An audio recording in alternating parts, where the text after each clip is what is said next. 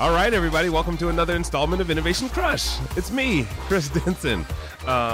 In case you're tuning in for the first time ever, shame on you. But hopefully you'll stick around. The show covers all things innovation, ideas, creativity, always with a little skew towards business, and we try to have a little fun while we're doing it. And today, this guy, you're just a nice guy. I am? Yeah, you're like genuinely nice, which is, it's rare. But hello, Moran, Cerf. How are you? Thank you. Very good. I like when you say your name. Can you tell people who you are? So I say Moran Cerf, and people ask me if it's Moran or Molan, and I hear the same for every word they say. So. Yeah, well, you have a very distinct accent and cadence. It's very much, it's kind of like Eckhart Tolle. Like once you tune in and you get it, you're like, okay, and now I can roll with this dude. Yeah, your job is to tell me when I speak too fast. I always speak too fast. Yes. I teach my classes, I tell my students to raise their hands. And so your job is to tell me this is way too fast for radio, and I'm going to slow down. Hey, man, with technology today, people can just hit a slow motion button and then... So before we get too far gone in ridiculousness, give us a 60-second version of who Moran Cerf is.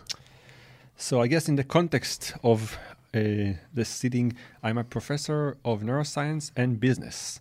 And I use the knowledge I acquired in the last decade in how the brain works to try to help businesses and range of people who are interested in how decisions are being made make better choices. How does the brain work?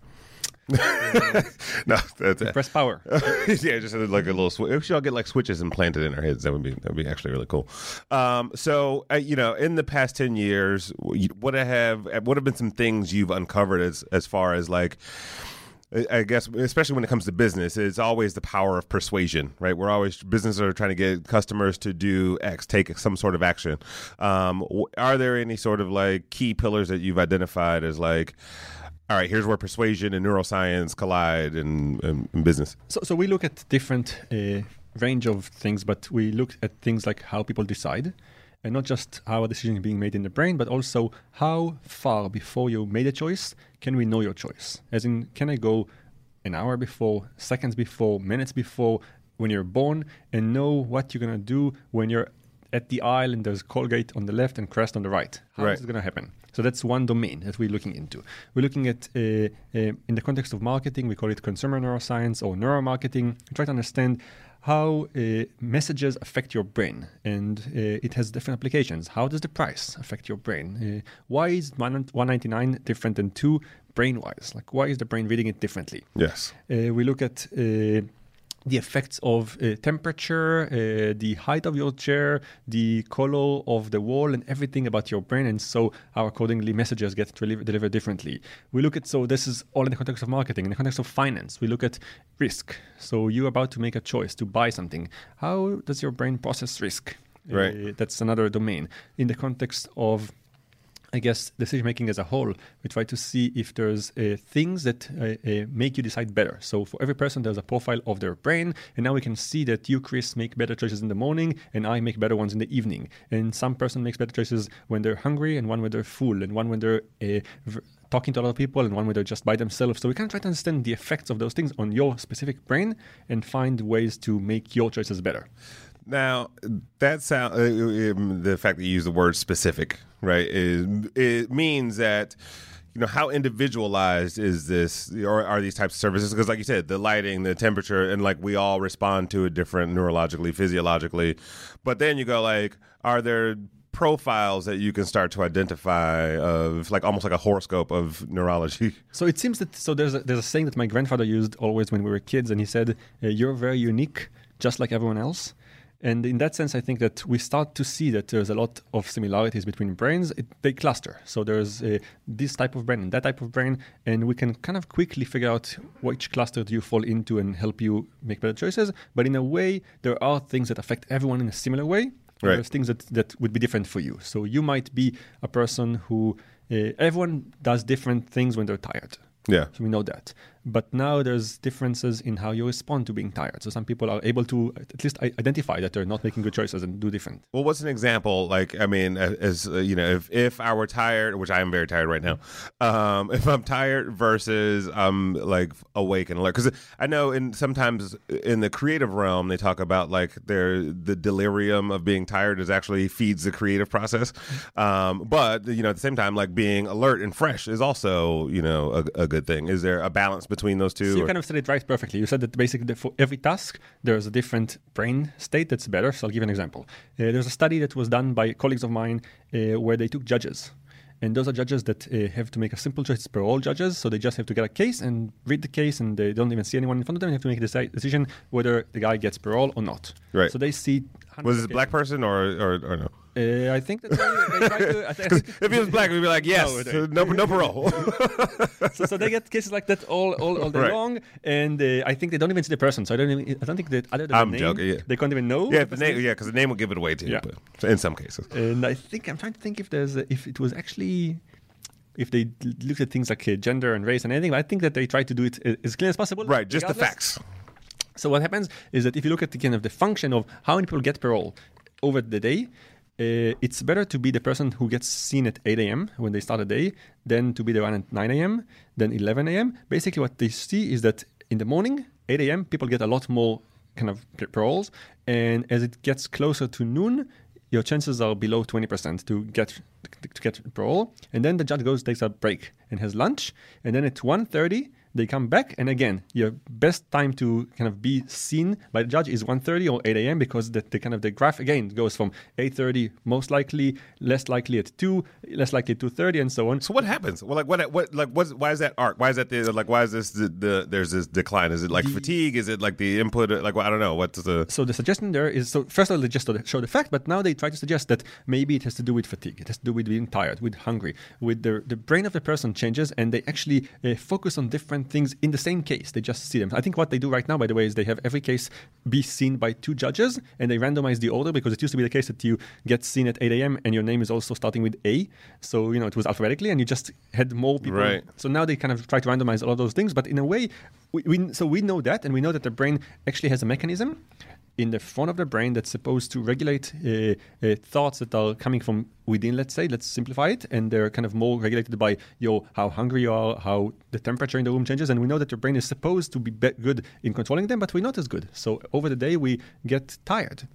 Brain-wise. Is there something that you can do, like let's stick with the judge's example, right? As opposed to changing the, randomizing and not being like alphabetical order, is there something you can go and talk to the judges or the people who are doing the tasks and say, hey, just like, and just make them alert that by 11 o'clock you're going to be a jerk, right? So they try, and that's actually, you hit right away the point that neuroscience adds to business where there's a difficulty, because people won't tell you that they have these biases. If you ask a person, why did you choose this thing, or why are you making this choice, everyone's going to claim that they're making the choice totally rationally and like very clean way, and we know they're not. So it's very hard to convince a person that their choice wasn't made in a way that they understand.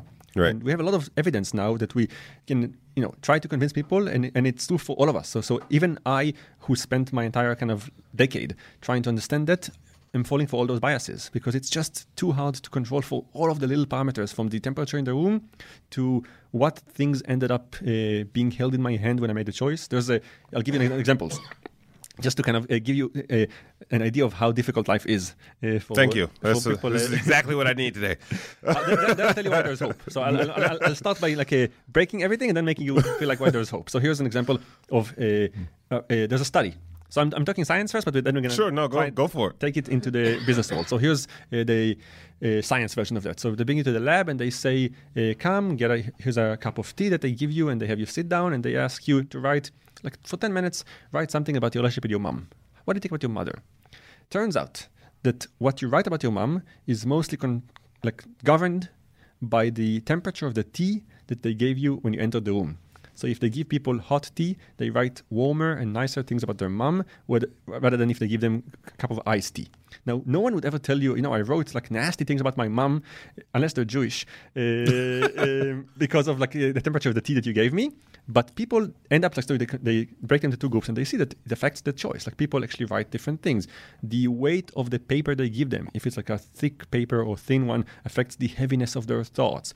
The temperature in the room, the height of the chair, what words someone uses when they the task, how many steps they're asked. All of those things affect us, very minute effects, but no one believes that their choices are governed by that. Everyone would say, I made that choice totally by myself. You think that you're kind of in control. And the reality is that a lot of things happen to your brain.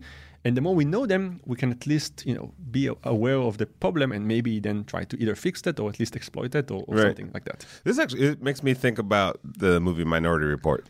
Right. And like the science of, I know you're going to commit a crime, 2 weeks from now.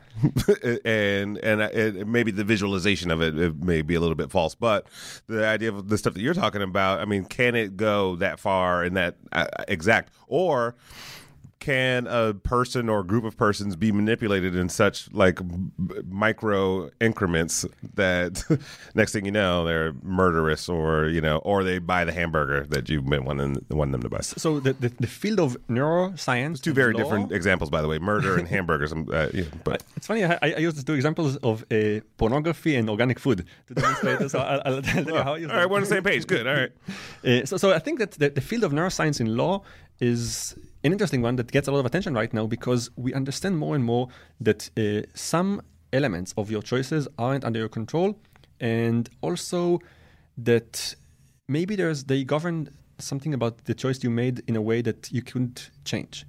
So right now there's a movement that a lot of scientists are trying to go to basically say, let's scan the brain of people who were convicted in crime and see in a way if the punishment should be about just putting them in prison because they behave badly or maybe sending them to a different place that can help them. I'll give you, if you want, examples of that. So there's a classical story that I really like to ponder on of this guy called Charles Whitman. Mm-hmm. He became famous in grave circumstances in the 60s when he took a cab from his apartment in Austin, Texas, road to the University of Austin, climbed the tallest building there, and started spraying people from the tower and killing a number of people and then waiting for the emergency people to show up and kill them. And he was doing bad things for about an hour until the police killed him.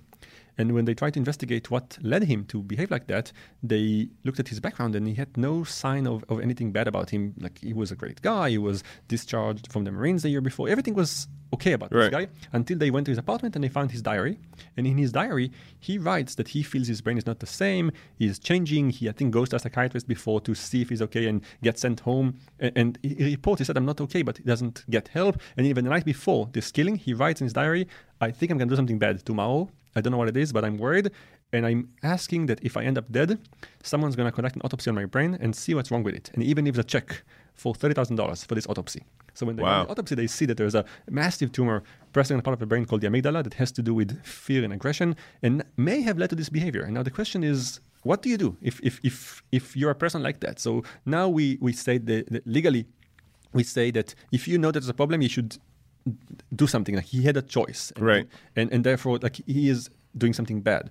But at the same time, the question is, like, who is in control there? And now I went too far from like the world of innovation and business, but in business we can now say, okay, let's see which part of you controls your choices, and activate that part when we need to. We know that you make different choices when you're under pressure. So all of the marketing for impulse buying, like, the chewing gum that you buy or the People magazine that you buy when you're about to exit the cashier. Now we know kind of how your brain operates in those moments, and maybe we can change the color of the cover of the magazine to make it more appealing to a brain state like that. That's interesting because it's funny. The whole time you're talking about this stuff, I have an unopened cold water and a cup with Mountain Dew in it. Let's talk about how did you choose? Okay, so I don't know how to it was just like, for me. I don't like. I'm trying to understand why I chose the Mountain Dew when intrinsically I know it's not the best choice for me, right? I just came from the dentist. You're like, oh, we got some work to do on you, but at the same time, like, I'm going to have a Mountain Dew. I don't know if it's like some sort of like, oh, I deserve like a little bit of a reward or a treat or something, or am I just like naturally inclined toward the garbage? So here's the pornography and the organic food. Yes. Where they come. Yeah, all right. Let's start with pornography. So we start with pornography. So we know that people sometimes when you ask them questions they're not gonna tell you the right answer for two reasons. Either because they don't know, or because they don't want to tell you. So this is where the two examples come. So I think it was Los Angeles when there was a supermarket who was about to open a little branch in a specific neighborhood where there were already a lot of supermarkets there, and they said we're gonna survey everyone in this zip code and ask them, will they buy an even healthier food in this supermarket that's a little more expensive? And in the survey, there's like 100% of the people saying, of course, we're going to buy the healthiest food because it's Los Angeles. And, whoever lives in the 90036 says they're going to buy the best food out there. That's exactly where I live, by the way. Really? I don't know. That's kind of scary that you even said that. Why did you make that choice? I'm just kidding. Go ahead. Total guess. It's like totally weird. That is actually exactly where I live. So maybe you were in the survey. Yeah. Was this your survey? You noticed my handwriting? All right, go ahead. All right. So they had the survey. They opened the supermarket. Everyone said they're going to buy, and the supermarket closes after 1 year because no one buys. Because at the end of the day, when you go to buy a milk and you say, this one is even better, but it's like $10 more, and I need just milk for cornflakes. It's going to be $2. I don't care. You end up buying the one you want, and that's when people lie not to us. They lie to themselves. So many people we know buy clothes for the skinnier version of themselves. There's a spike in people buying gym memberships towards Christmas or just before the beginning of the year. Birthdays are a good time to sell things that you would commit to for 1 year but not going to use. So all of those things suggest that people really are lying to themselves. So if we ask them, we're going to get the answer of the side of the brain that doesn't know really who you are. And it lives in your brain. I mean, we don't have to go that far. We can think about ourselves going to sleep pretty much every night and setting the alarm to 6 a.m. And then when you wake up in the morning, you're a different person. Suddenly it doesn't look like you should be up at 6 a.m. and things aren't as plausible as they used to be like last night, and you have a button called snooze that's just made for this other part of you to stay a little bit in bed longer. Right. So this is all a side of our brain that we can tap into right now. We can actually look inside, and I'll tell you if you want in a second how we do that, but see how reliable you are when you make a choice about the future. And we see that you're not that reliable, and we can see why you're not. And that's the health food, organic food kind of example that suggests that people are lying to themselves, not to us. So if you ask them in a focus group, they're going to actually tell you something that if you try to use what they say, you're going to be mistaken because they lied not just to you, but also to themselves. Right. Pornography is an example where I actually was running a study where we tried to see something about people's choices when it comes to pornography, and we had a survey about 1,000 people, and we asked them questions about their viewing patterns. And out of 100 people, only one person even watches pornography according to the survey. So 99 people said that they never watch pornography. Now, if you look at the bandwidth of the internet, it's like 80% of the internet is pornography. So there's just one guy who runs around and watches all the pornography in the world for everyone. Or people probably just didn't tell us the truth because they were embarrassed, or they didn't want to disclose things in the survey. So whatever it is, people aren't likely to tell you the truth if they feel that it's somehow judged. It's also, I mean, I think, yes, the judging part of it is, but I think we intrinsically want to be better people, and the things that we perceive as bad, we genuinely want to move away from. So like I do, like the water is here because I want to drink the water, right?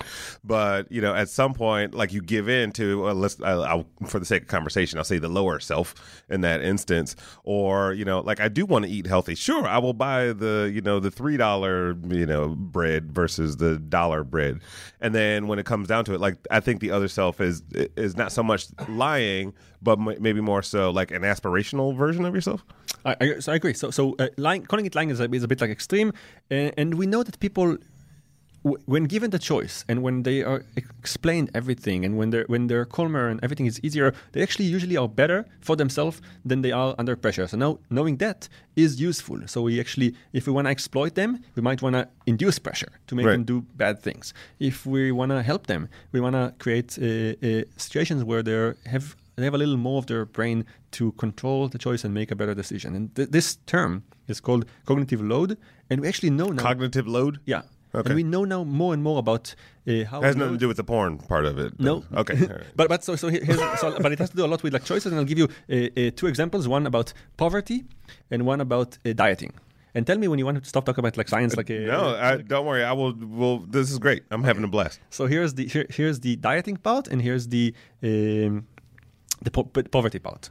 So dieting, there's a study by a guy at Stanford, and I'm probably going to butcher a little bit of the details, but the kind of essence is that he brings people to the lab and he says, you're going to get advice from a nutritionist on how to eat healthy. And most of the people that he invited, people who claim that they want a diet or they have a reason to see the nutritionist. So they come to the lab and then they get sent to a room, and in this room they're given a number that will be their ID, and they have to go back to the lobby, and then someone's going to call them in 10 minutes. They have to give them the number, and then they're going to get this advice. So that's the experiment. Right. The experiment itself actually is broken in the following way.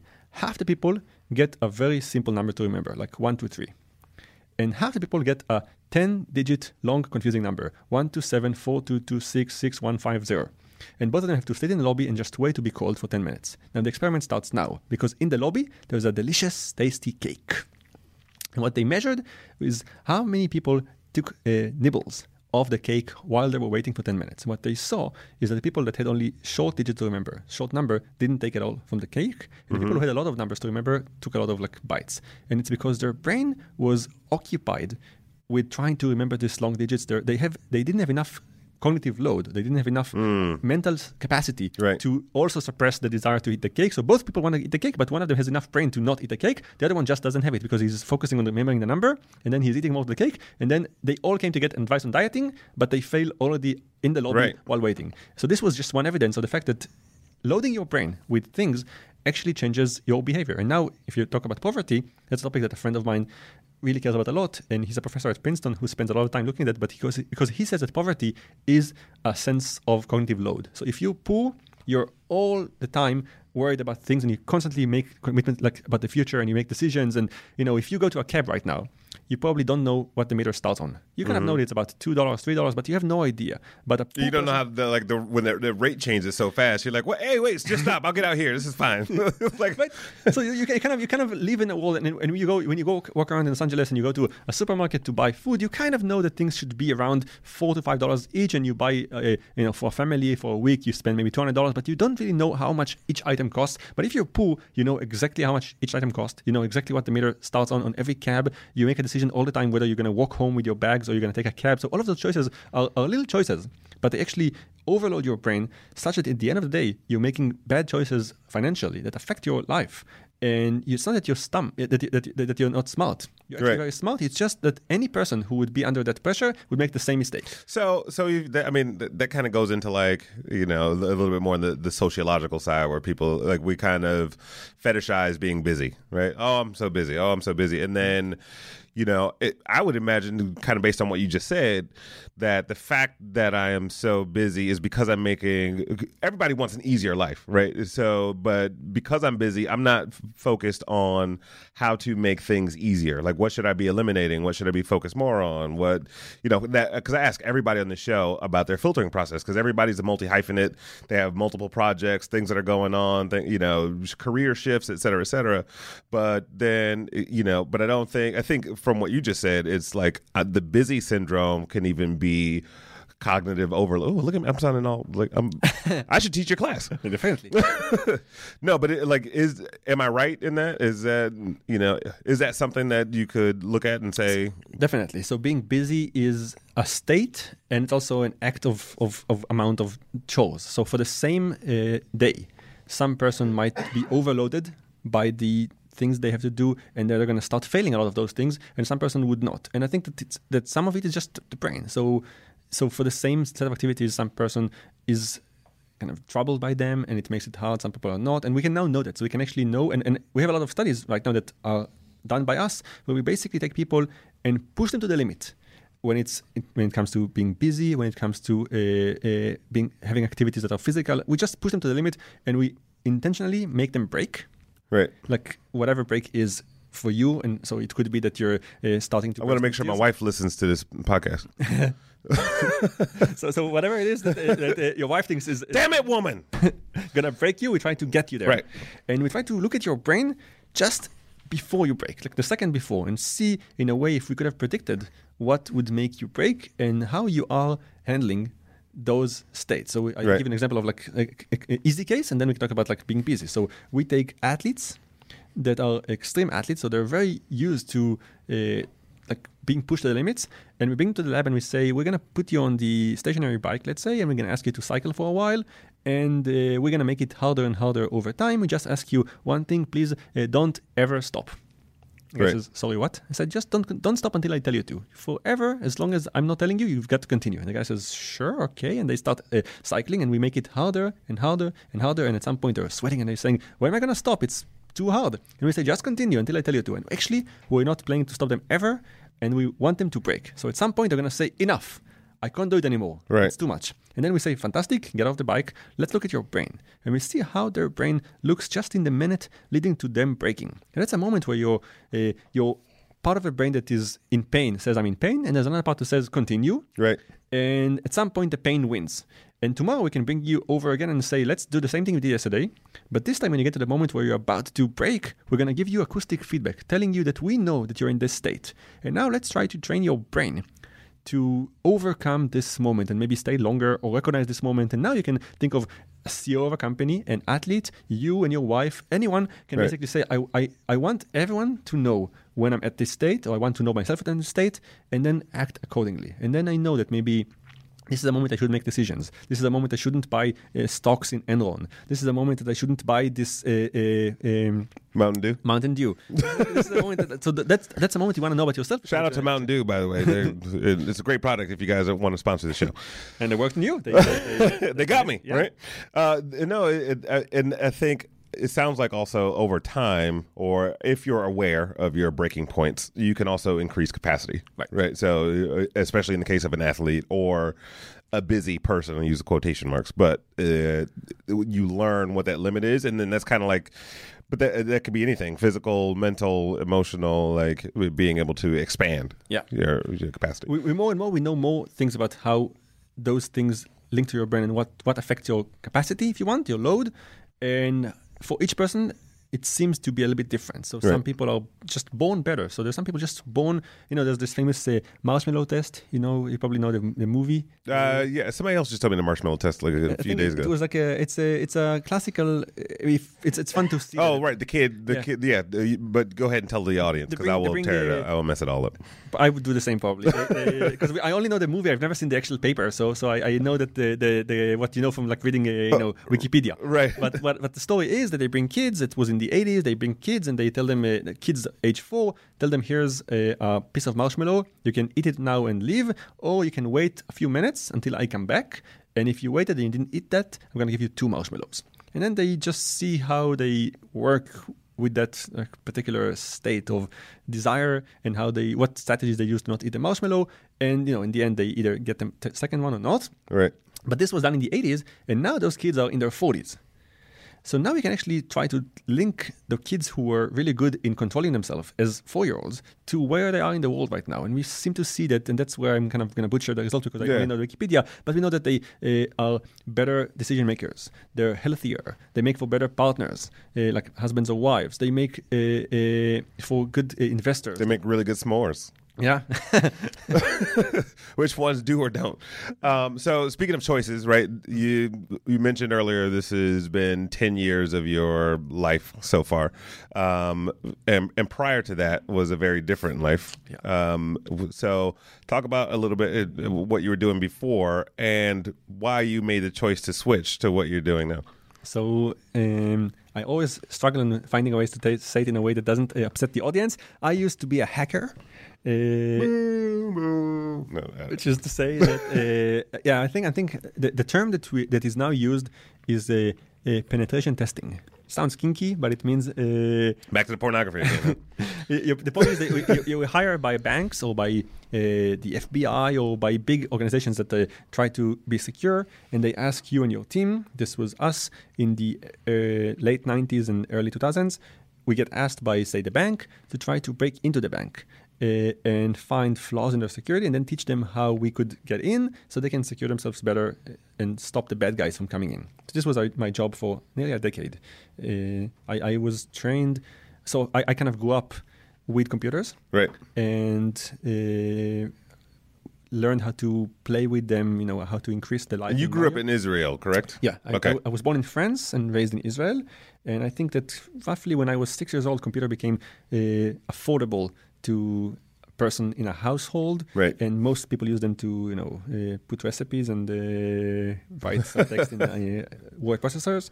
And I had a few computer games that were copyrighted, so I tried to kind of see if we can find a way to copy them without kind of overcoming the copyright. And there was the early days of internet, which was a BBS, Bulletin Board Services, where I could communicate with other hackers across the world and learn some techniques to break codes. What drew you to that world, right? Like, I find that most hackers start super young.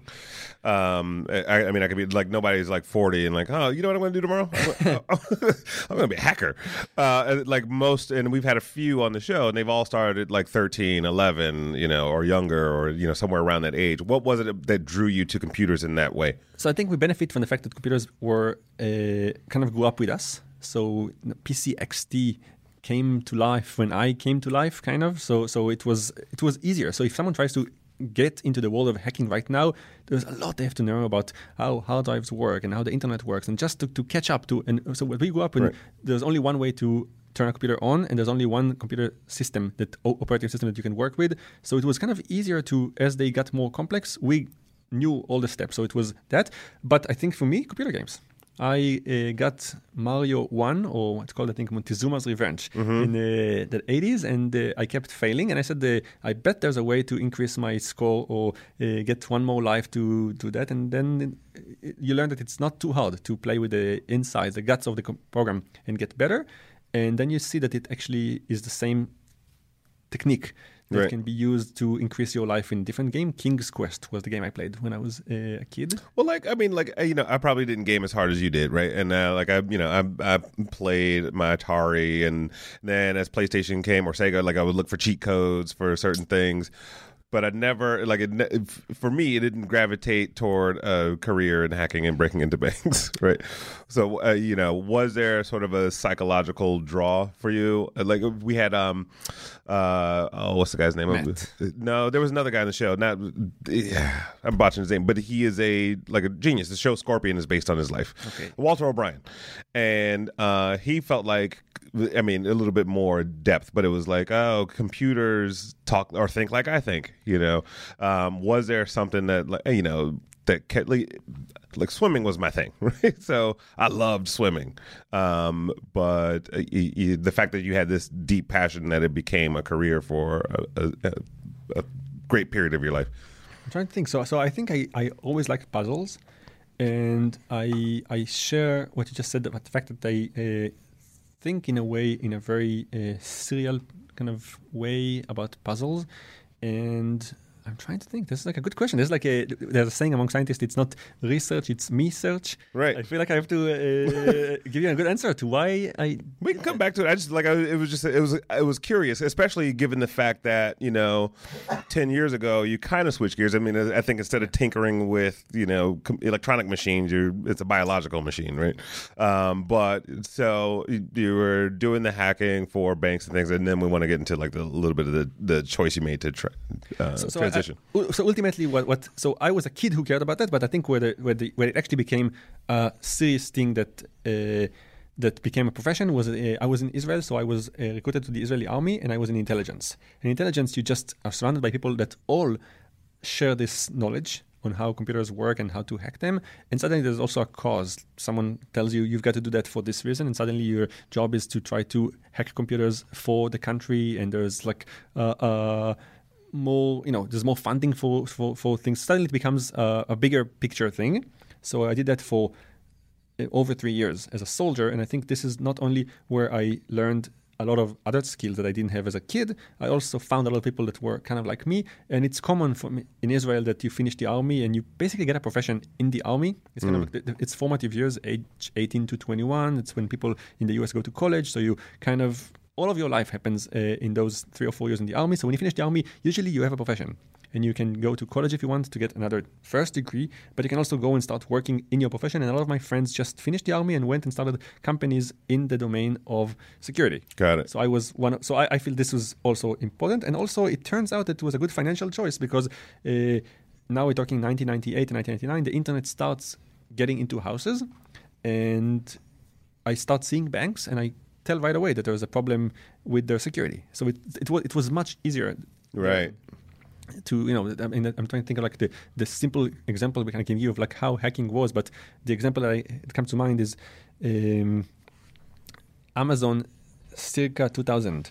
They have a website that allows you to buy products, but every product you select and you buy gets saved in a cookie on your computer. So basically, you have a little file that says you just bought a CD for $5, and another another line in the same product that says you bought a book for $10. But this is saved on your end, so you can just go into this file and change the numbers from $5 to negative $5. Right. And then when you go to the checkout page, it just tallies all the numbers you came up with, and suddenly the negative $5 kind of balances the plus $5, and you get to buy 10 items for $0. And you actually give your credit card and you swipe it online, so to speak, and you pay $0 and you get all those items because no one checked the client-side version of hacking. So this is like very simple. So everyone could have done it 15 years ago. It wasn't hard. Damn it! You just have to know this missed thing. that. You can actually change it to negative $20 and have Amazon pay you when you buy. So this is called they now have a name for that. It's called cookie tampering.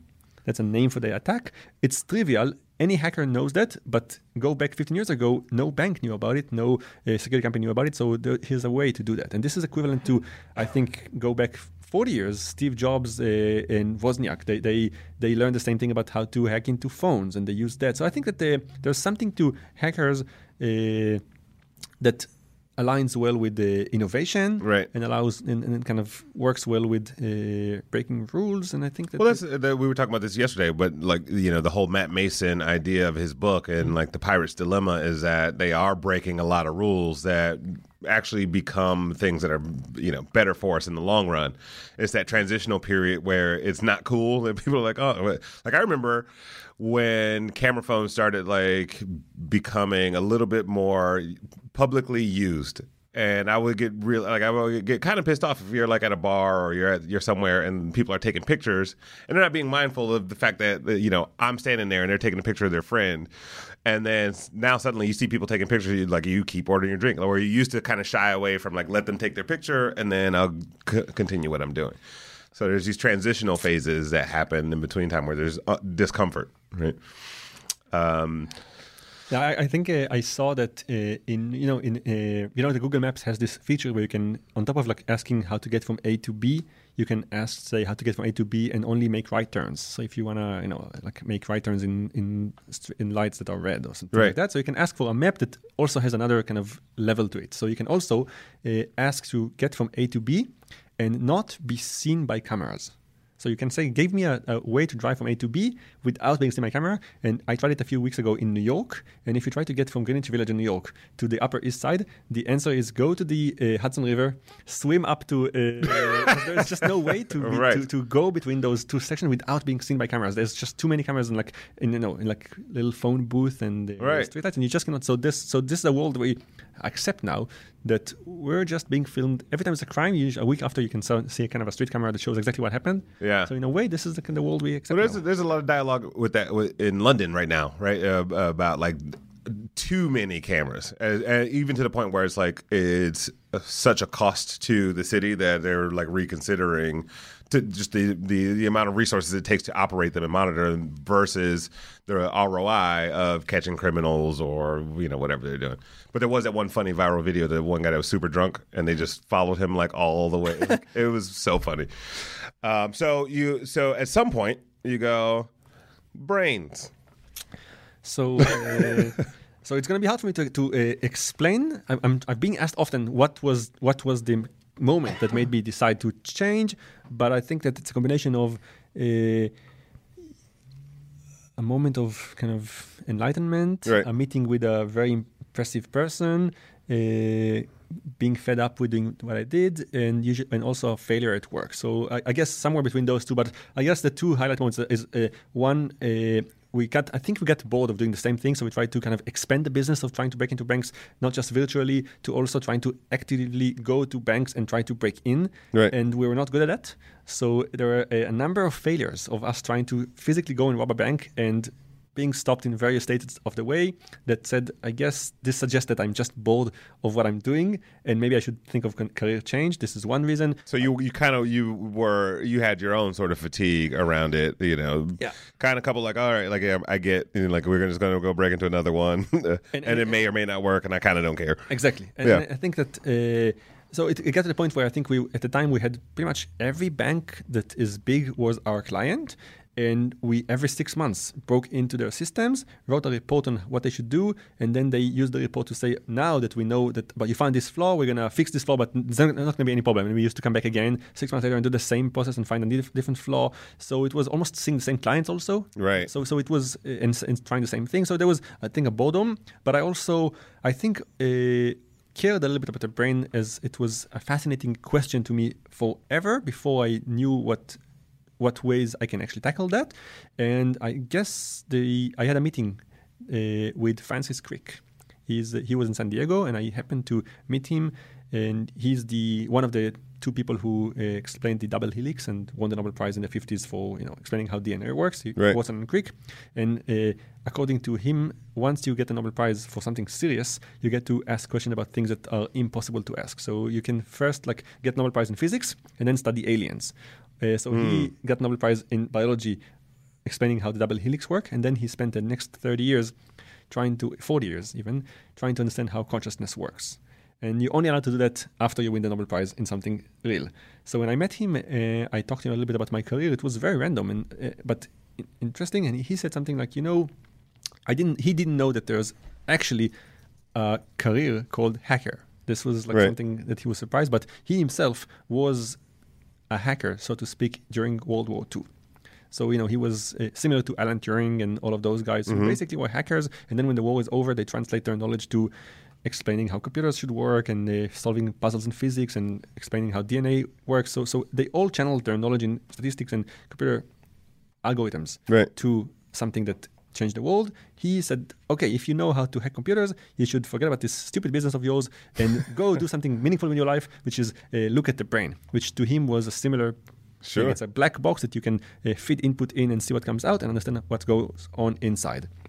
So this is what he said. By the way, there's absolutely no similarity between my career and his career, but he saw enough similarity to suggest that I should do that, and it was enough to support me and write a letter of recommendation that says, take this guy and make him a neuroscientist. And when Francis Crick writes a letter of recommendation, you get in. That's a pretty good letter. Yeah. No, it's cool. What has been the thing that's fascinated you the most about human behavior?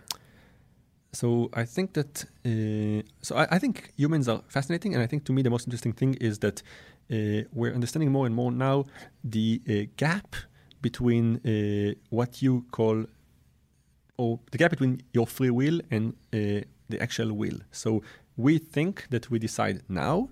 We think that we're in control, and it seems that it's not the case. And it seems that either we decide seconds before we think we decided, or we might not be in control entirely. And to me, this is not just an interesting scientific question, but also a philosophical debate. Like who is in control? There's this quote that I really like by Isaac Asimov, this science fiction book author, and he says, the bishop is the most important piece on the chessboard in the eyes of the bishop.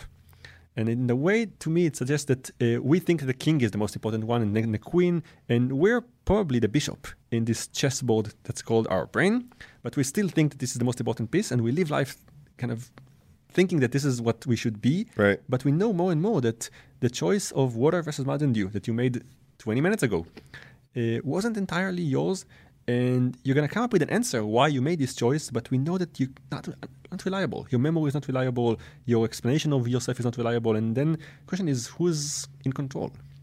I think the Mountain Dew actually was Sean's fault. He asked me to go get him a sandwich on the way here, and I was like, oh, well, can I get a Mountain Dew to go with the sandwich? That's the answer. Sean is in control for everything. Sean is in control. That's the title of this episode. And then people are like, what? But that's interesting. Then where does the control come? Like, are we just like an accumulation of experiences, and those kind of like determine what I'm going to do? 45 minutes from now. So we don't know. That's the bottom line. We know some things. We know that it's not happening right now, but it happened in the past. As in, sometime before you started speaking, the brain kind of created the grammar and the syntax and the language and chose the topic, and already started creating the pattern of activity that you're going to be what you said.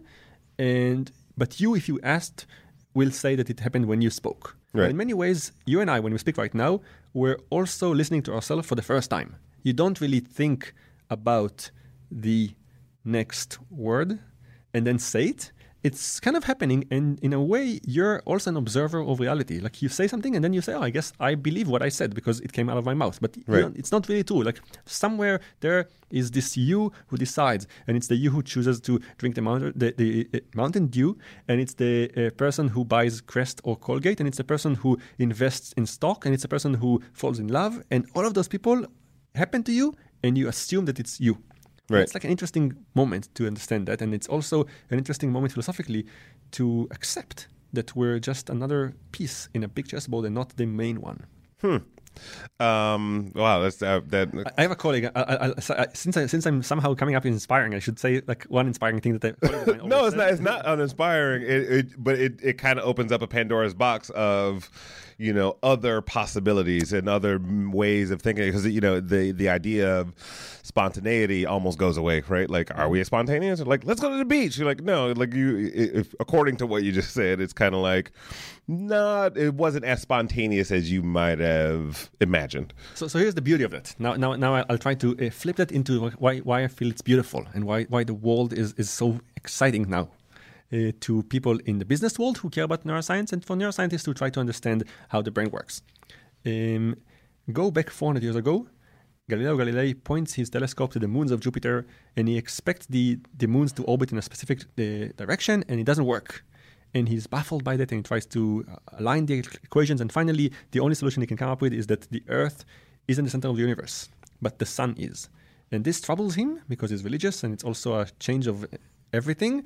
But after a while, he just goes with the equations and puts the sun in the center and goes into a world where we're just one more planet out of many, orbiting a sun that's out of many, and it kind of changes everything. Right. First, he was very troubled, but once he accepted that, it actually allowed us to now explore the wide reaches of the universe. And suddenly we saw that there's a much bigger thing out there than we imagined, because we were dethroned from the center, but found out that there's a lot more to see. In the same way, I think that right now, neuroscientists are dethroning us from being the king in this chessboard, but rather being the bishop. Right. Which we're very much against. We're not happy with, because it's kind of taking who's spontaneous person, who's making the choices, and what's behind that. But once we accept that, I think we're going to explore the most interesting thing in the universe, which is us. We're going to see that there's more planets in our head. And now we become a really interesting character. No, it's great, because I went to the Buckminster Fuller Institute earlier this year, and there's this great like dome presentation, and it's like an animation of the universe, and it's a voiceover while you're watching it, and somebody's like explaining it to you live what you're looking at, and then at the end of it, or not the end of it, but the realization comes that you are like the center of the universe is everywhere. So at any given time, you are the center of the universe, or your universe, and so, like, I'm just getting a little quantum, but like the idea that like we are and are not in control, like at any given moment. So, and it doesn't. So it matters philosophically, but it doesn't really change. Like, you're not going to live life in any way differently, knowing that maybe in your brain there's biases. You kind of live life the same way. It's important to ponder on that every now and then, and I think this is what the show is about. It's like a chance for every person to say, what does it mean for my life, and what can I do? But in many ways, life goes on, and it's the beauty of life that we don't need to know all of those things. Like, we don't really need to know how we play tennis and what happens, all the mechanics to play tennis. We just play tennis, and we walk down the stairs without thinking of every step of the way. And that's the beauty of our brain. It is a huge machine to take a lot of patterns and create meaning out of them. And that's, I think, what is beautiful about us. Well, I think, it's funny because like you and I both do some work with brands, right? Like, and help them figure out the psychology of the consumer and, how we can persuade them. What colors do we want? Like, how do we want to light the grocery store? All these different choices we make. And like, I always wonder where the balance is between overthinking it and underthinking it, because it's, you can oversimplify something and go like, oh, those people like this, let's do that. And then the overcomplication of things, and I find this on both sides of the equation with clients I work with, it's, it's like, I feel like I'm explaining something over and over again. They're asking like about all this minutia, where, and even some of what you're talking about is minutia in some respect. And like you said, like at some point, it doesn't matter in the practical day-to-day living, like in maybe the span of humanity, like in where we go from here, it does. But, is there a balance when you enter the business world of how much of Moran Cerf you need to know or versus like, what are the basics I need to keep in mind? So let me tell you why I'm going to take it even bigger picture and tell you why you're better than me. Why people should listen to you and not to me. When both of us come to a client and try to explain to them how to do things. Make sure you say this one slowly. So I could use the business. I'll tell you exactly. So here's an example, and then the message would be that they should listen to you more than to me. We spent almost 6 years trying to understand how the eyes look at content and explaining the nuances of what draws your attention and what colors and changes. And we actually found a beautiful algorithm. We call it the saliency model. My PhD advisor basically is known for refining this beautifully. And this says that I can now give you a JPEG and you can predict with this algorithm perfectly where the eyes are going to go. So we were excited about that. We said, here it is. We now can predict what people are going to look at in every content, in a commercial, in a supermarket, in a shelf of a supermarket. Let's go to anyone and offer that as a replacement to any other smart choice they make. So someone I know went with that to New York Times and said, we're going to tell you how to design your page perfectly, because we now have this perfect algorithm that predicts what people are going to look at. And if you want people to look at this ad, we're going to tell you what colors to make it and where to put it and everything. And then he came up with that and he showed New York Times how to do it. And they said, it's great that you have this algorithm, but we have Anthony here in the back and he's been doing it for 20 years. And what you spent a lot of time learning and explaining, he just knows intuitively, and we rely on him. It takes a lot less time to do it. He's perfect. And in many ways, people like you who spent a lot of time learning this thing, they don't need the science to explain the thought. They just have it intuitively. And I think that more and more we learn that the experts are better than any algorithm. And also, we don't need to explain how the brain works or we just need to have a person who feel it, right, do it. And the best marketing people right now and the best traders in finance and the best CEOs, they're just tuned to their brand. They're tuned to their business. And they enjoy me coming and like studying for months how their brain works, how the brand of the audience is, and explaining. But at the end of the day, they don't need me. It's all there. They already know the answer. So this is why you're better. This is why you're out of a job now. You just everyone listening to the show will never hire. No, just kidding. That's but I mean, I think people are still intrinsically drawn, to what you do, and I think, whether like if you do a 6-month study for them, I think it's those top level findings that become the things that become a shift, and maybe not like, hey, here's the exact page design layout, but if it's people like this at this time of year because this is the weather and this is XYZ, it's like, okay, that's a great insight. We can build from that. People like science overall. They, even if they know the answer intuitively, even if there is Anthony in the back, they like a scientist to also explain. And occasionally, and this is where neuromarketing, the field that I'm kind of trying to promote a lot right now, is focusing right now. And it's the realm we're trying to kind of amplify right now are the moments that are where there's difference between what you intuitively want and what neuroscience would tell you. So most of the time, 99% of the time, what we see is that whatever we study is exactly what you get from a person who just tells you. So we study the brains of people who make decisions, and we ask them a question, and they say, yeah, I wanted this movie because it's more funny than this movie. So, well, okay, fine. I just spent like a decade studying your brain, and I write like a mechanism, but you can also articulate it. And the only interesting moments are the moments where the person says, I want A, and we say, no, your brain tells me you want not A, and let's see in 6 months what you're going to buy, A or not A. And every now and then there's some domains where we're better than the person himself, and that's when it becomes interesting. I think that, for instance, one realm that I think is benefiting from that a lot right now is politics, because there's elections coming exactly in a year from now, and the undecided are this kind of group that everyone cares about, And we don't know yet. Woo, Ben Carson. Woo. Right, Sean? Ben, all right, Ben Carson. So this is like a realm where it becomes interesting. But for most businesses and brands, it's really, we're explaining the obvious right now. But I'm still hopeful. So we only need one time that we do better, then this field is going to kind of have an emergence. But right now, we're still struggling on finding this one thing that we do better than just asking Anthony in the back. As far as your own sort of personal brand story, and like the transitions you've been, there's a moment that you're known for, probably most commonly known for. Yeah. And it's you gave a talk on the Moth about one of your bank incidences. I'll spare you telling the story, and people please go Google the Moran Cerf Moth Grand Slam winner, right? Yes. But because you're an amazing storyteller, and how do you feel a need to overcome that, or because I feel like we were hanging out last night and there were people coming up to you like, oh, you're that guy, but you're kind of like no longer that guy. So from a public perception, does that hinder or hurt or help? So I wish I controlled the moment, and I at the time knew that this is the moment that's going to define my life, so to speak. But you're just the bishop. Yeah, that's true. So I think no matter what I do as a scientist, it's been 10 years, I'm going to be known as the guy who broke into a bank, and I'm going to be known as a hacker.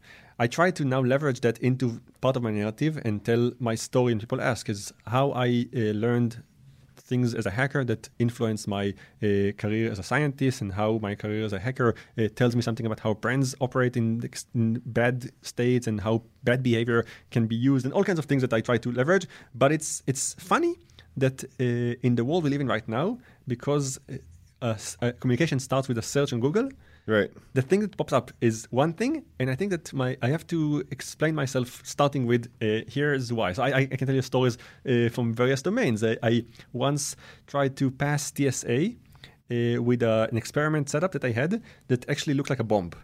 So it was like the experiment itself required like something. It looked like a clock. Right. Wow, like an old classic bomb. Yeah. It had like a steel ball with a wick on it, just like exactly. Countdown time. and then they say, okay, we have to investigate who this guy is, and they look online, and the first thing that shows up is TSA. They're making an effort. They're looking online who I am to kind of find reason to let me pass with something. And the first thing that shows up is now I have to explain two things. Here's why I'm carrying something that looks like a bomb, and also why I'm not really trying to rob a bank. And so I think that this is the good side. But I think on the flip side, or the silver lining in that, is that I feel that this was a story I told at the Moth the first time I went to the Moth. I kind of came, told a story, and started advancing in their kind of hierarchy of from the Moth Story Slam to the Moth Grand Slam. So I didn't know enough about storytelling at the time, and this forced me to be a storyteller. So people ask me since then to tell stories, and I tell my students. And what I learned, I think, is that communication is essential right now to any career you choose. As in, even as a scientist, it used to be that you had enough if you just sat in a little room with a little lamp and wrote equations and submitted a paper, and this was it. But I think that right now we live in a world where you aren't just giving a talk, you also write a paper, and you also have to have a TED Talk that is very articulated and explains everything that you did in your life in 15 minutes. And you also have to be able to speak to different audiences and simplify it or complicate it. And all of those things are the world we live in right now. So the skill of telling stories and being known as a storyteller is good for science. Right. So I'm assuming this position regardless. Can I tell you one more story? Hey, I'm here. This is a story that is in my mind right now. As I said, that I thought about that. Last year, I was at Kellogg, teaching the marketing class, teaching MBAs how to use neuroscience. At the cereal factory? No, I'm just kidding. Right, sorry, that was bad. Continue.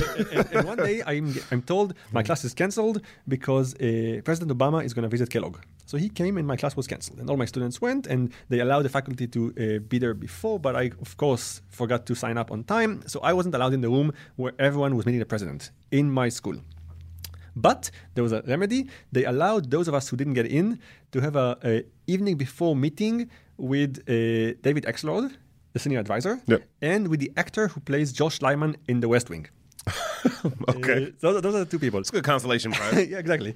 So there's like a small meeting, and we get that, and there was a discussion about politics, and very interesting kind of evening. And then the actor said something that unfortunately really resonated with me up to today, and kind of highlights what I said. He said that in our day and age, you can be president pretty much no matter what you do, but one thing. So you can sleep with your intern, go to war for false reason. You can do whatever you want, and you can still remain president. But there's one thing you cannot be president and have, and that is be bad on camera.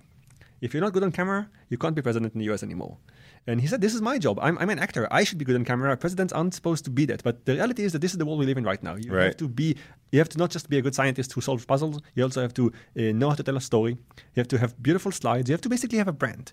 And this is where I think marketing is more than just the trying to sell Captain Crunch in a store. It's also who you are, and your identity and your brand are walking with you anywhere. So now the story that people find when they look me up on Google has to tie into neuroscience research and my identity. And I think that I learned that slowly, because I always thought of myself as a scientist, but not as a brand. But I realized that this is the case right now. You don't care as much about like the institute the person is. You don't say he's a professor at Kellogg, he's a professor at NYU. You right now say, who is this guy and what can I find about him? And every professor has to have a website and a brand, and that's kind of the world we live in. And it took me a while to adjust, but now I feel that this is the long answer to the question, how I include the fact that I'm going to always be known as a hacker, right, with me being a professor. But it's good because I think,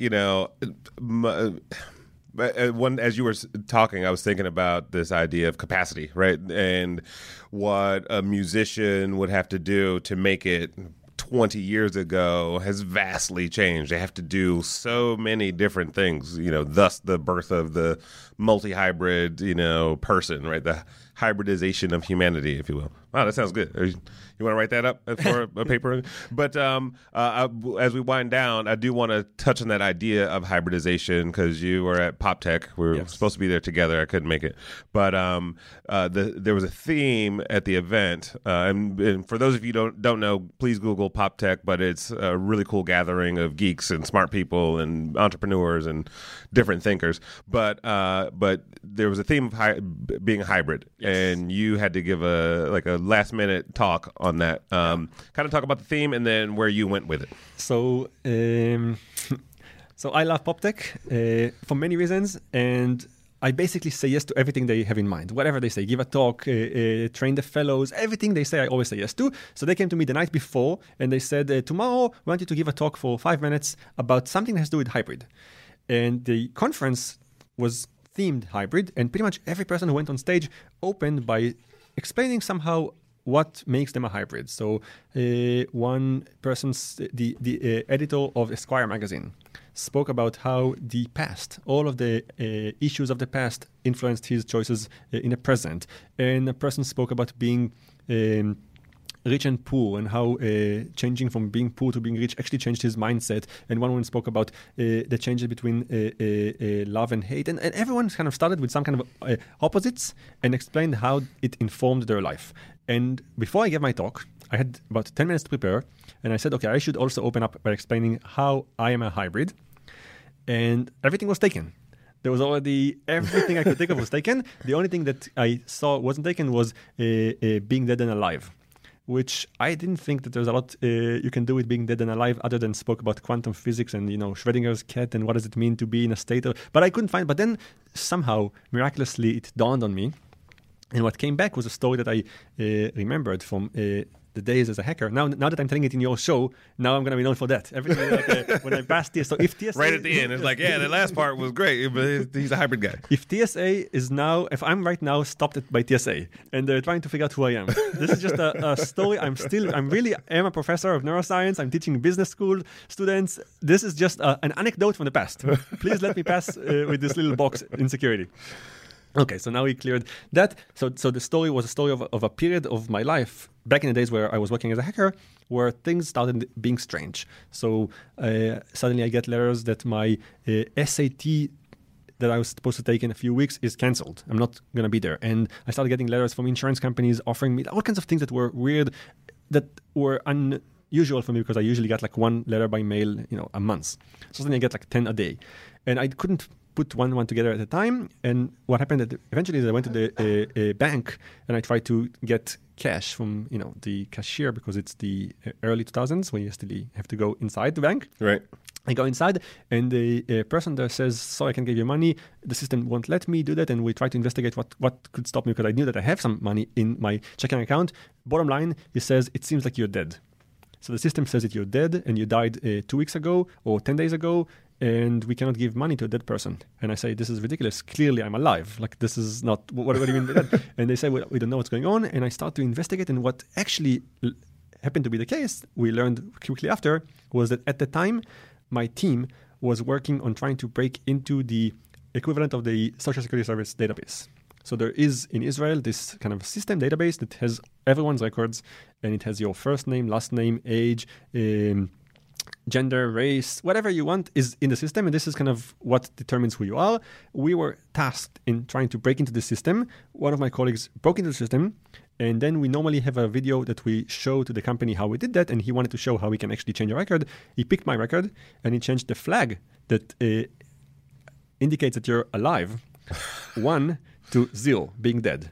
And then turns out that this system feeds into every system in the country, banks, insurance companies, every other company. And no one ever came back to life other than Elvis Presley, Paul McCartney, and Jesus. Tupac. So those are the 4 people that I knew came back to life. But so they didn't really have a code that updates things. Actually, I think they actually updated back to me being alive, but the system just feeds one way. Like no one checks again after you died if you came back to life. So for all purposes, I was dead in every system in the country. And it took us a few days to find ways to change that. I think that what they did in the end is they had a judge allow them to create another entry in the database, and now there's actually 2 of us. There's the zombie me floating around, and there's the living me in the Israeli. What time of day did you ask the judge to make that change? 8 a.m. That's how it works. Hey, before you go in there, I got one tiny favor. I know I promised you I'd let you off the hook, but I have one last question. Because you said Jesus, and we talked about dead and alive, and my horrible joke is I always said Jesus was the first zombie. But which is true in some circles. However, it's a great comic book, though, right? It'd be a good comic book. When you talk about this idea of choice and psychology in the brain and neuroscience, and there was an episode of Larry Wilmore show last night with Neil deGrasse Tyson and Carl Lentz, who's like a superstar, Christian pastor, and it was just like, where does science and religion, where do they intersect, or do they intersect? How much of that choice is faith, in a higher power, or not? Tough. That's a tough one. You're pushing me to my limits of knowledge right now. So here's what I can say. There's people who study happiness, business people who study happiness. It became a good business. It's going to tie to God. It's fine. Trust me. And they tried to see. It started by economists. Actually, one of them won the Nobel Prize in the 2002 for kind of looking into those questions. And the question was, is making more money going to make you happy? Because people assume this is the case. And the answer is probably not. I mean, some level from 0 to 50,000, it actually makes you happy. But after that, it doesn't make anything. But they actually investigated what makes you happy. And they formulated a number of things that make you happy. And I can give you the list of the top 5, but I'll focus on number 3. So number 5 is exercising. So this is not surprising. People who exercise actually are happier. Number 4 is volunteering. So people who do things for others actually get a reward in the form of happiness. Number 3 is being spiritual. Number 2 is being social and interacting with others. And number 1 is interesting because it's way above all the other, and it's the most unexpected one. You can try to guess if you want what it is. Food? No. Oh, no. But along the same lines, it's sleep.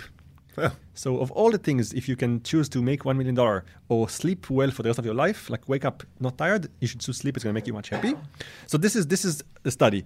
And I was always baffled by number 3. Like, why is spirituality so high up, and what about it makes us happy? And I think that the answer to me is that it ties to number 2. Number 2 was being social and interactive. For the brain, things are more interesting in the world when we interact. Communication makes our brain work. It changes our brain the most. It makes us active, and it's actually doing a lot of good things for us. I think the people that are spiritual, not even religious, have someone with them all the time and interact with them. They go to sleep in bed, and there's someone there to interact with. They spend a lot of time kind of calming their brain down and letting voices who are more buried down come back to life. So in a way, they always do these things. So it doesn't matter if you're religious or not. I happen to not be, but I think in a way there's a benefit to that I'm not going to have, because if I don't believe in God, then I'm not going to have that in many ways. But if you believe in God, you actually have a friend with you all the time, talking to you and interacting with you and making your brain active. And that I think is beautiful, because it makes your life more rich. And spirituality, and here I'm not separating between being religious or being spiritual. Sure. Anything that brings you this thing is good. And I think this is the one domain where neuroscience, very kind of classic neuroscience, it's very mechanical, and very spiritual world intersects, because we know that it affects your brain positively. So that's how I tie spirituality, God, happiness, and money. I just found your next 10 years. This is where you combine those three things. So the show is called Innovation Crush, as you've been informed. What are some things that you've seen out in the world that you're personally crushing on? They can be in your world or something you've seen recently or experience you've had. I thought when we started that I'm going to have to answer that, and I spent a lot of time in my mind racing, but I actually have the answer. So I didn't know when we started. So it's not spontaneous. No, I knew that. You got notes and everything. You're like the most prepared. You are an academic, because nobody else has ever come in here with like just page 1 out of like 20 that I have prepared. I didn't do any of the notes, by the way. Like none of those things that were said, so it's actually good. What's the first thing on there? What does it say? Just read it. You don't have to explain it. It says decide. It says how far before. It says consumer neuroscience. It says manipulation behavior. It says politics. It says AMC theater. It says YouTube. It says Hershey. It says weird stuff. All clients we worked with that cared about. Then I thought maybe you're gonna ask me about like how AMC theaters chooses how to edit the trailers. So how things like that. That's why I wrote. I think we got the essence of it, right? Like we covered more than ever is needed by. And also I speak so fast. I think we got 3 shows in I know. I'm like, I'm going to cut this up into 4 episodes, but it's fast and it's still a lot of content. I'll slow it down. So what's the innovation? So I didn't know what I'm going to say, but now it dawned on me as soon as you asked me. I know what it is. Dreams. I think that the next, combining what I said about sleep, I think that the next domain that is uncharted territory that we're going to change the world with, and businesses should focus on right now, is sleep. Not just because sleep correlates highly with happiness, and if you make people sleep better, they actually are happier. We also know, and this is the flip side of the same thing, that you sleep for a third of your life. Your consciousness goes to rest if you want when you're sleeping, but your brain still does things. And we can use that to change behavior. So there was a study that came out a few months ago that shows that you can take smokers who want to stop smoking but are unable to, and during the moment in their sleep where the brain is, if you want, listening without waking up, without resisting, you can actually spray the smell of nicotine into their nose, and immediately after spray the smell of rotten eggs, and basically make their brain create a pairing that says that smoking is not tasty. And then they wake up the morning after, they don't know what happened overnight, and they drop their amount of cigarettes that they consume by more than half. Wow. So that's now changing behavior for the good. You say, I want to be that. I don't know how to do that. We do things to you when you're asleep, and you make you smoke less. We can change racial biases. There's a study that came exactly a few 6 months ago, I think. So it was sometime around April. So you're going to sneak into Donald Trump's bedroom? You can sneak around. Yeah. So it's amazing how fast it works. So you take a person, not just overnight sleep. They bring people, and I think they went with all kinds of simple biases tests. So they try to see how racist you are. Black versus white, rich versus poor, women and income, women and paycheck. They try to kind of take all kind of biases that people had. Even if you're a woman, you might have biases against equal wages when it comes, just because your society is in your brain. Yep. They had those women take a nap, so not just like a long sleep, a nap of about 2 hours. During the nap, they target this window, and it doesn't work in the entire night. It works only in a specific window. Where your brain basically rethinks life in a way, and they injected using sounds. Positive thoughts, if you want, about equal pay, and then they wake these women up and ask them to take the same test they took 2 hours ago, and there's already a change in their biases. So this means that there's something happens in our sleep that we can now tap into, and we can take people and not just make them less racist and better people and stop them, but we can also maybe start thinking about ways to use that for education. So you can wake up and know Kung Fu. And again, so this to me is like a new domain. It's new. It's about a year old when we kind of start to understand what it's going into. And you can use it for anything, and businesses are now able to, make you go to sleep and wake up wanting the water. It's like sleep therapy, like almost. It's like sleep therapy plus the use of brands, plus changing your mind, plus changing behavior.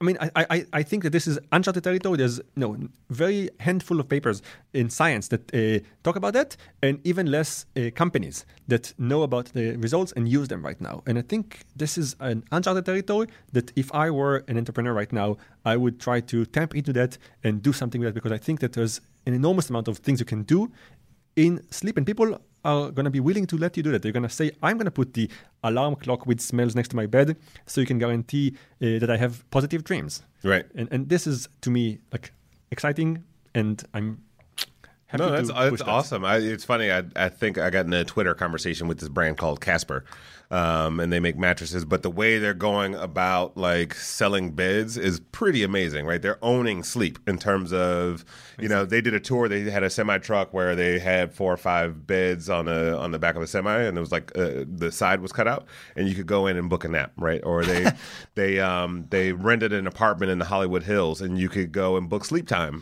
to go there and sleep, and then you look at their website, it's content all like in the tangential to sleep, from patterns to how you wake up to routines you should have in the morning. So, that could be a good brand to sort of tackle it with. I agree. I think this is an uncharted territory yet. There aren't enough companies doing something with that. And I think that the science shows more and more that it's a useful time of our life that we can do something with. Or your mattress is free. Only a few people will get that joke. This show goes internationally, and that's like a very local commercial. So people will be like, "What is he doing?" So last but not least, complete this phrase for me. Innovation to me is a state of mind where various sides of you are able to come up with new ideas. Wow. Yeah. How does that feel? This was innovation. I didn't know I have it in me to come up with like a Wikipedia first line entry. See, there you go. Well, thank you. We'll have to get you back to finish up your me search a little later. But any final words? You don't have to have them. I'm just asking. I'm enjoying it tremendously, and I think that you got me to say everything I want to say. Great. Everyone, this is... Oh, wait. Before we do that, where can people find you? Because your website is a little like academia looking, but I think people will get it. So I think that somehow, I have a website and I teach in 2 different schools across the year. Very messy life, flying around, seeing patients in Los Angeles, seeing patients in New York, teaching MBAs in Chicago. But the reality is that I say yes to everything, unfortunately. So when someone calls me and says, can you fly to Maine and give a talk for 10 minutes in an island in Camden? I say, sure, and I make it. So I think that... my website, morancerf.com, is where people find me. My email is there. They ask me to do something, and I always say yes. So the easiest person to find. All right. And just for the sake of your accent, are you ever going to take an accent reduction course, or are you just going to let it ride? This is me after. He's like, yeah, this is. I graduated already. MORANCERF. Yes. Everyone com is a COM. Yes, but I think they got it. And you don't actually spell out the word dot. It's actually the period somewhere in the bottom of the keyboard. Thank you again. This has been another installment of Innovation Crush, and we will talk to you next time.